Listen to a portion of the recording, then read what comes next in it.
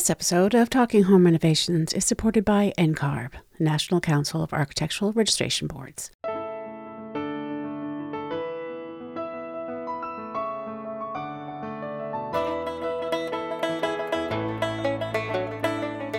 You are listening to Talking Home Renovations with a House Maven.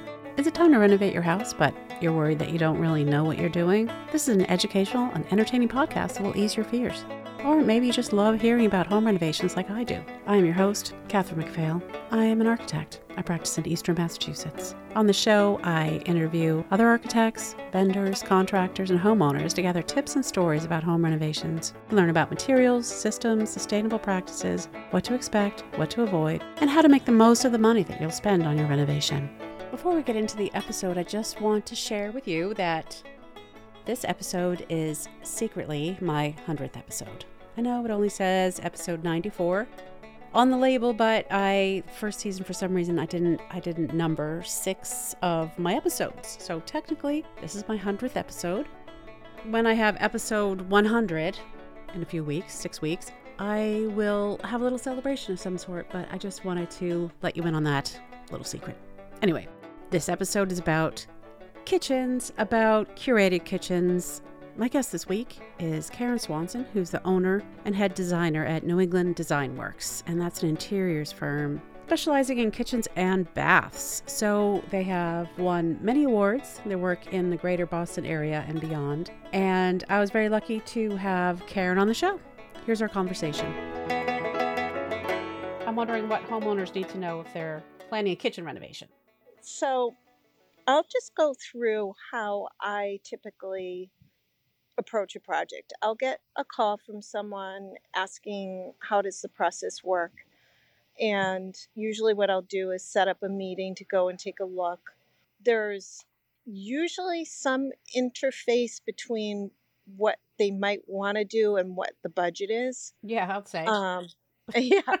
So because obviously anything can be done at a cost, but if there's a particular budget that they want to stay within, it's usually good to start with that.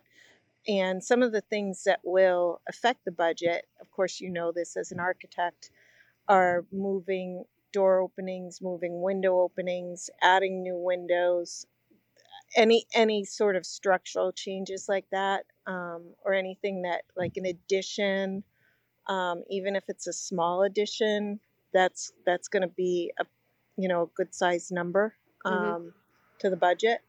So if people are trying to stay within a budget and the existing window and door openings are okay, that's usually, it's basically remodeling versus renovating, like a refresh. Yeah. And that would be, a better number.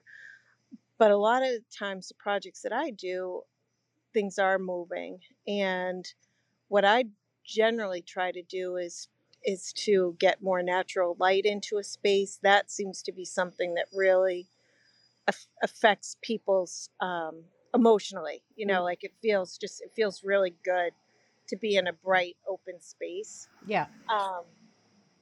And so if I can get like a larger bank of windows in there, if we can create openings from other rooms that they don't have to be sort of that from 10 years ago, everything's wide open, because it does feel like that's going in the other direction, that people want, more of a delineated space, versus like the huge open floor plans. So generally what I would do is give my ideas, and then if people hire me, I'd take a design retainer. I'd draw floor plan options just to let them know what's possible. And a lot of that next phase is interfacing with appliance choices. Yeah. So the room is essentially built around window and door openings as well as the appliances. I've been using quite a lot of column refrigerators lately as a way of getting a smaller box. If you're using a fridge freezer combo, that's probably at least a 36-inch right refrigerator, but in a column, you'd get quite a bit more cubic capacity in a 30-inch column fridge, and then we'll put a freezer, like a pair of freezer drawers someplace else. So then instead of having a 36-inch by 24-inch deep refrigerator, it's 30 inches. And so that extra 6 inches, in my opinion, makes a difference in sort of lightening things up and not having like big, heavy objects that fill a space. Right. What's the cost difference between, a standard, let's say counter depth 36-inch, so it's not the least expensive refrigerator you can buy, and then a column with the drawers? I mean, because in my mind, I'm just assuming it's a lot more, and so is it actually really that much more expensive? It is. I would say, just to back up a bit, there are 3 different types of refrigerators. There's freestanding, built-in, and integrated. A freestanding refrigerator is something that you'd be able to get in the maybe $2,000 to $3,000 range. Mm-hmm. And there are wonderful options by Bosch, Fisher Paykel, KitchenAid. There's a lot of different brands that make freestanding refrigerators. Generally, if I'm using a freestanding refrigerator, I'm trying to find something that the doors are less bulky, because in a freestanding refrigerator, you can get standard depth or counter depth, unless you have a way of hiding a standard depth refrigerator, like maybe framing into another room to hide some of the bulk of it. Mm-hmm. I'd say we're probably talking about using a counter depth refrigerator. Yeah. So in that situation, the box itself is 24 inches deep, but the doors, if they're doors that have, like when you open up the doors on the inside, if they have those storage bins on the door, Mm-hmm. in order to accommodate for that, those doors are pretty thick. Some of those doors can be 3 to 3.5 inches thick. So that's on top of the 24-inch depth. So now we're at 27, and then you put the handle on it, you're at 30, sometimes 32 inches into the room when it's all said and done. And what I do is I look at the specification for the refrigerator. Some of them will require an inch airspace behind it for ventilation, or they'll require a sizable airspace to the right and left of it. Yeah. I tend toward the brands that don't require as much additional inches for ventilation, just so that we can get it sort of as built-in feeling as possible. And from that standpoint, there are specific refrigerators that I've found that feel a little bit less bulky, I guess to say. And I don't know if you want me to mention brands or whatnot, but Well, I don't know. Should we give them a free plug? I don't know. Maybe they should sponsor my show. Yeah, maybe they should. They should. I do really like the Fisher Paykel models that I've seen.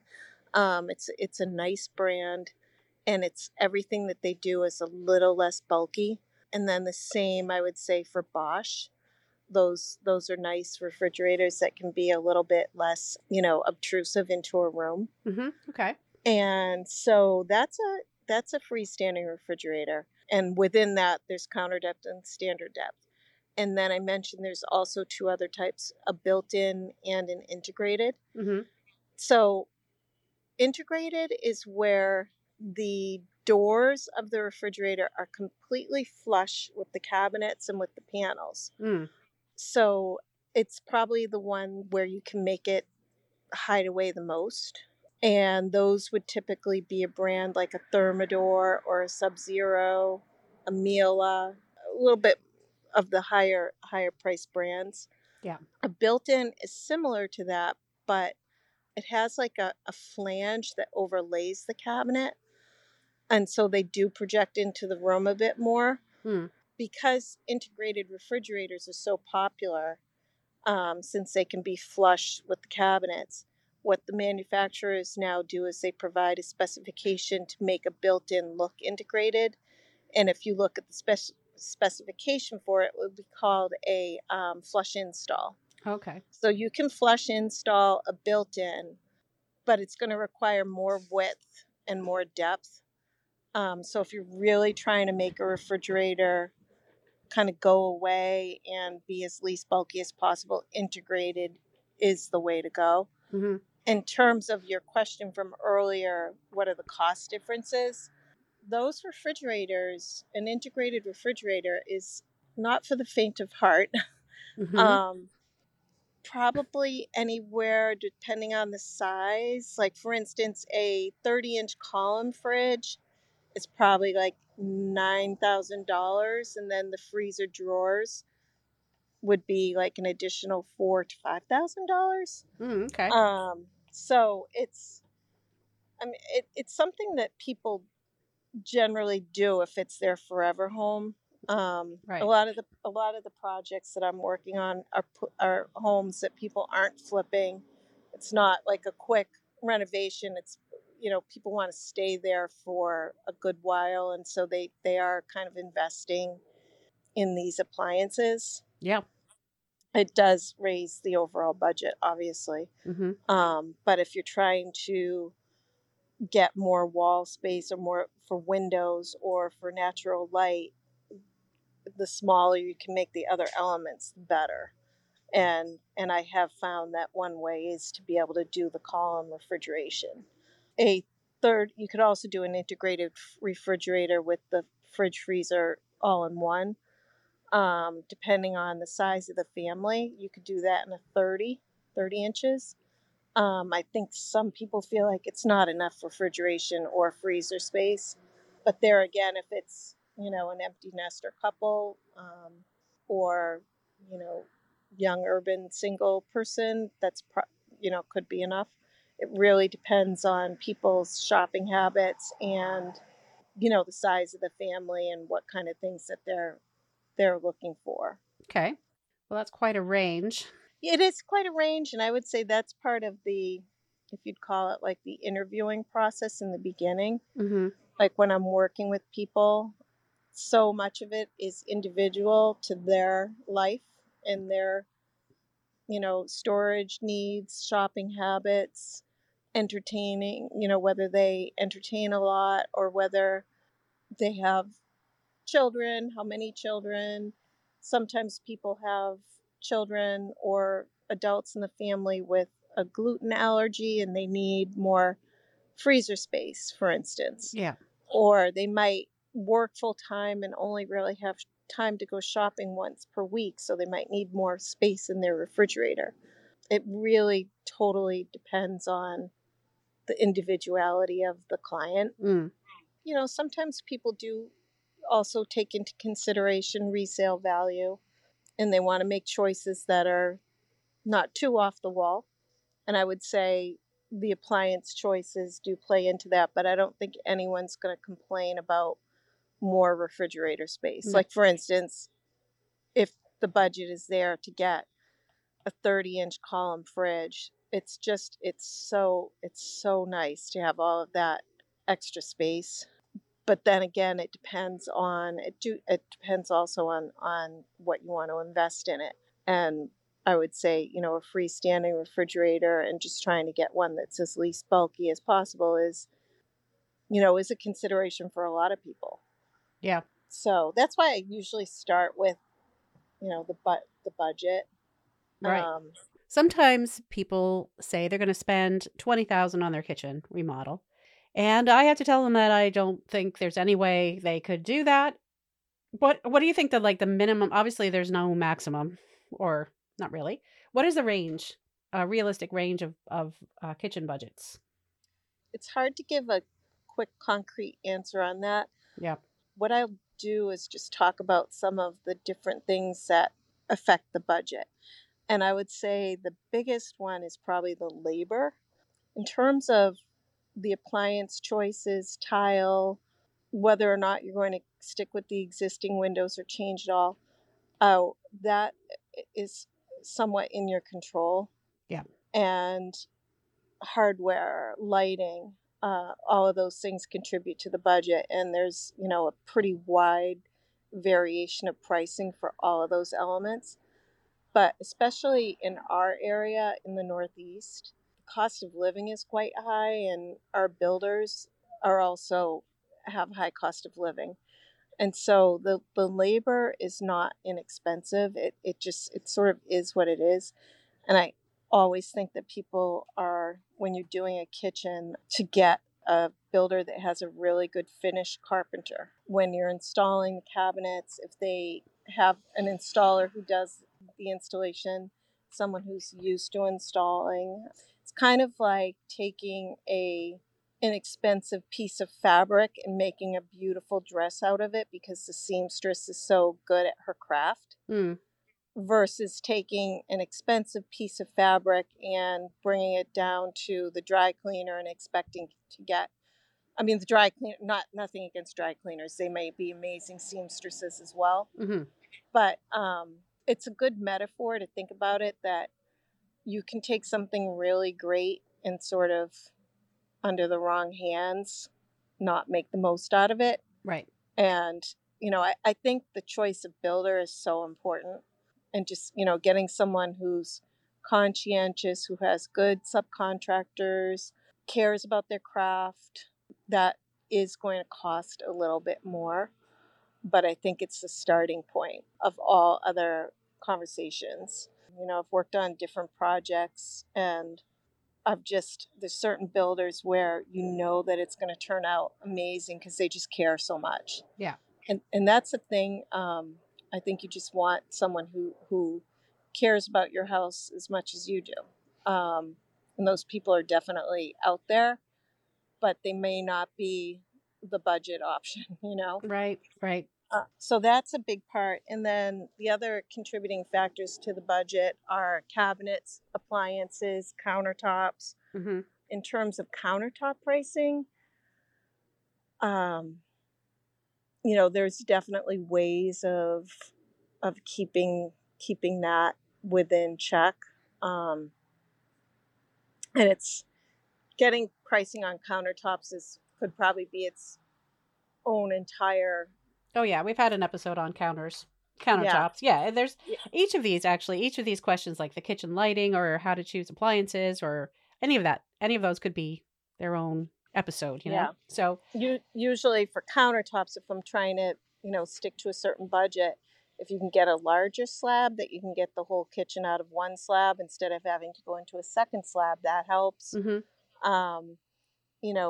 Different types of material. It used to be that engineered quartz was the budget route, but with tariffs and whatnot, that's not necessarily the case anymore. Yeah. So all of these elements factored together, I would say in my practice, the kitchens that I'm working on be very difficult to do under 80,000, and most of them are probably more in the 120 to 150 range when you factor in the windows, the floors, the labor. Okay, good. I thought at first you were talking about 80,000 for the countertop, so I was just going to live with my old counter in that case. But we're going to take a break to talk about our sponsor for this episode, the National Council for Architectural Registration Boards, also known as NCARB. For those of you who don't know, NCARB's a nonprofit organization that's made up of the 55 licensing boards in the U.S. and its territories. So if you're a licensed architect, you would be going through NCARB at some point and also possibly have an NCARB certificate, which allows you to apply for reciprocal licensure in all the different states and jurisdictions. So they put out a survey called the Analysis of Practice Study, and it's your opportunity to shape the future of architecture. Honestly, if you're a licensed architect, why not just fill out this survey? I'm sure you've thought about these issues that they bring up in the survey quite a lot, and now's your chance. So whether you're an architect or you work with architects, NCARB wants to hear from you. So make sure your voice is heard. Go on over to ncarb.org/AOP. That's ncarb.org/AOP. Now back to our conversation. So what's your favorite countertop to use? Putting price aside. I use quartzite a ton. I love quartzite. It's sometimes people hear it and they're not familiar with the term. They think quartz, like the engineered quartz. But quartzite is from the earth. It's quarried just like marble or granite. Marble is quite porous and can stain as a result.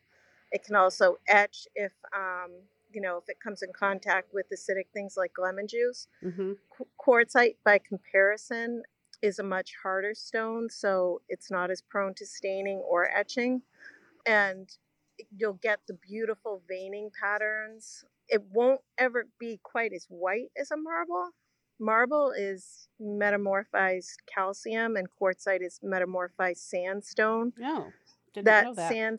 That sandstone is what makes it more durable and tougher, but it's never going to get quite as white as like a marble. And but it's so much more durable. You'd still seal it for stains, but it's not going to etch as much.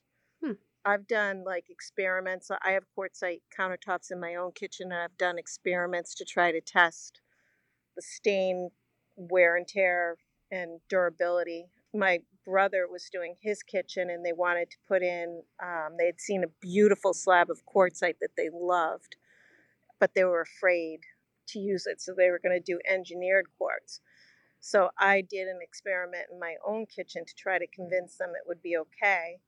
And what I did was I mixed up turmeric with, I created a turmeric paste, essentially. Okay. Turmeric's one of those things that if you're going to get a stain, it's probably going to be from something like turmeric. Yeah. You're pretty brave, Karen. I know. I did it. I had a cabinet sitting on the countertop where I kept my toaster oven inside of there. Okay, like an appliance garage.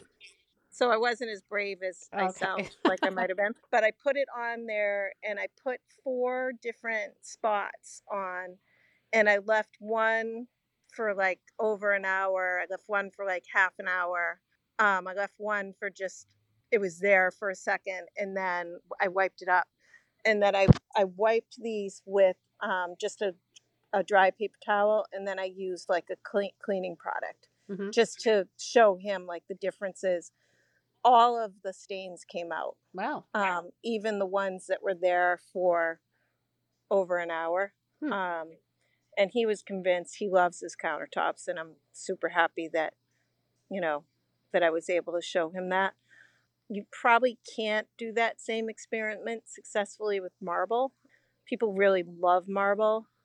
It's, absolutely gorgeous. But it's, if what you have to go into it is knowing yourself. Are you gonna still love it in 6 months when it doesn't look like it did on the day it went in? Yeah. And you're the only one that can answer that question. So it's sort of just knowing the reality of the situation and knowing yourself. And a lot of people are like, I don't mind seeing the battle scars that come from a kitchen. I want to see all the little things that happened. Maybe that would be like called the Julia Child approach. Yeah. But other people say, I want it to look this beautiful in 6 months, in a year, in 2 years. And I would say, well, that's probably not the material for you then. Yeah.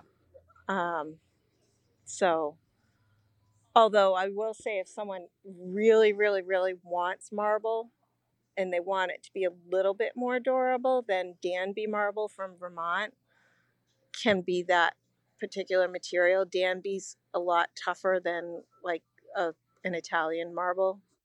And, it's something that you'd still have to go into knowing that it's going to age and it's going to wear. But like a honed or a leathered Danby is probably a good place to start if you want it and you just have to have it, but you want it to have as many of the properties that will help it be durable over the long term. Okay. So, well, I definitely want to touch on kitchen lighting, even though that's a bigger lighting discussion.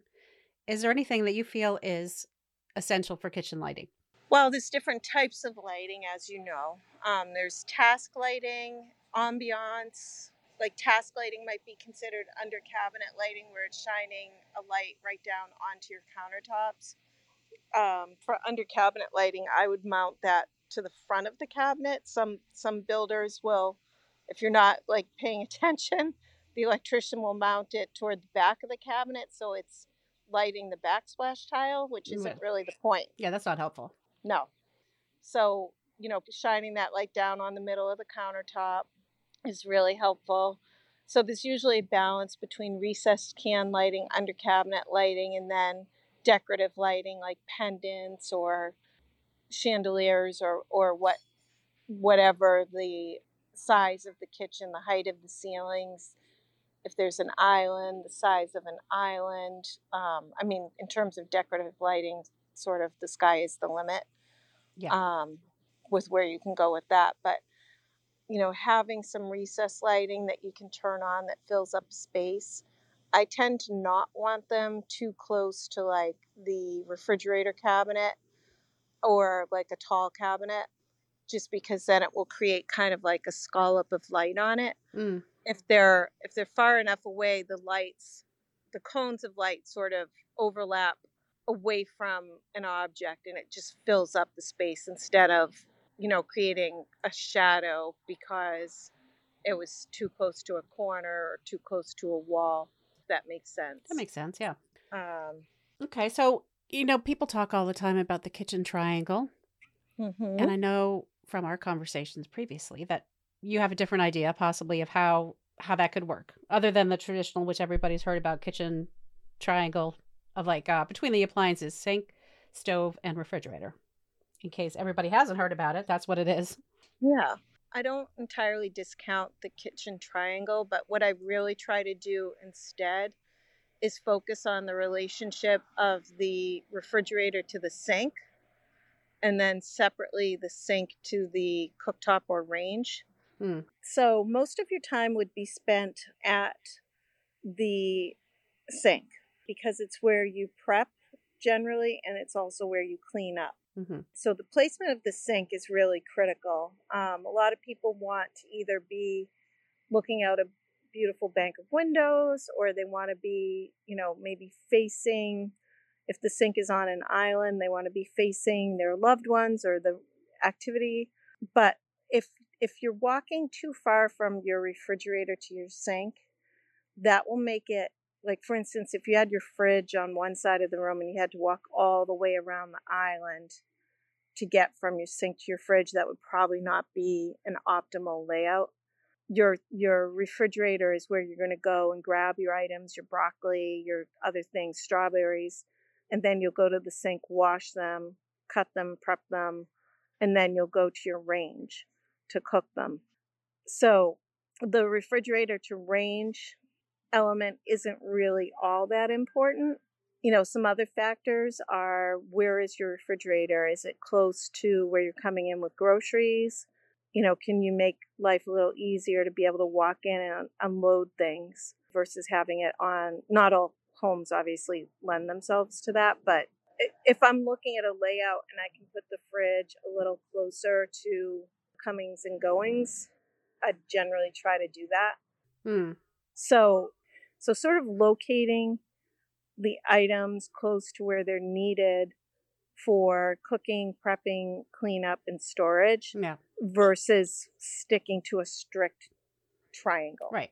If that makes sense. Yeah, that makes total sense. Because I guess the intent of the triangle is to provide adjacency, but if you have to do it differently, you just have to think about it a little bit differently, I guess. Yeah. So one last question, because I know that, as I said, each of these subjects could be a full podcast in itself. What are the differences in cabinetry style? So I know that there's overlay, inset, and it affects the price of cabinetry. So what's the quick rundown of those? So quickly, there's full overlay, and that can be with a face frame or without a face frame. Generally, I would suggest without a face frame if you're doing full overlay. It's also called frameless, meaning there's no face frame. So the doors are mounted by a hinge to the sides of the cabinets. In that scenario, having a face frame is just going to interfere with the usability of the cabinet and eat up space. And then there's inset cabinetry, and that's where the doors and the drawers are flush with the face frame.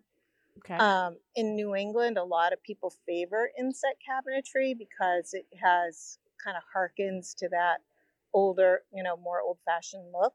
Inset cabinetry is more exacting to build and requires, I generally work, if I'm doing inset, I work with cabinet makers that's mostly what they do, versus, if you're working with a cabinet maker that does mostly frameless and then you're asking them to do inset, it's probably not the best scenario.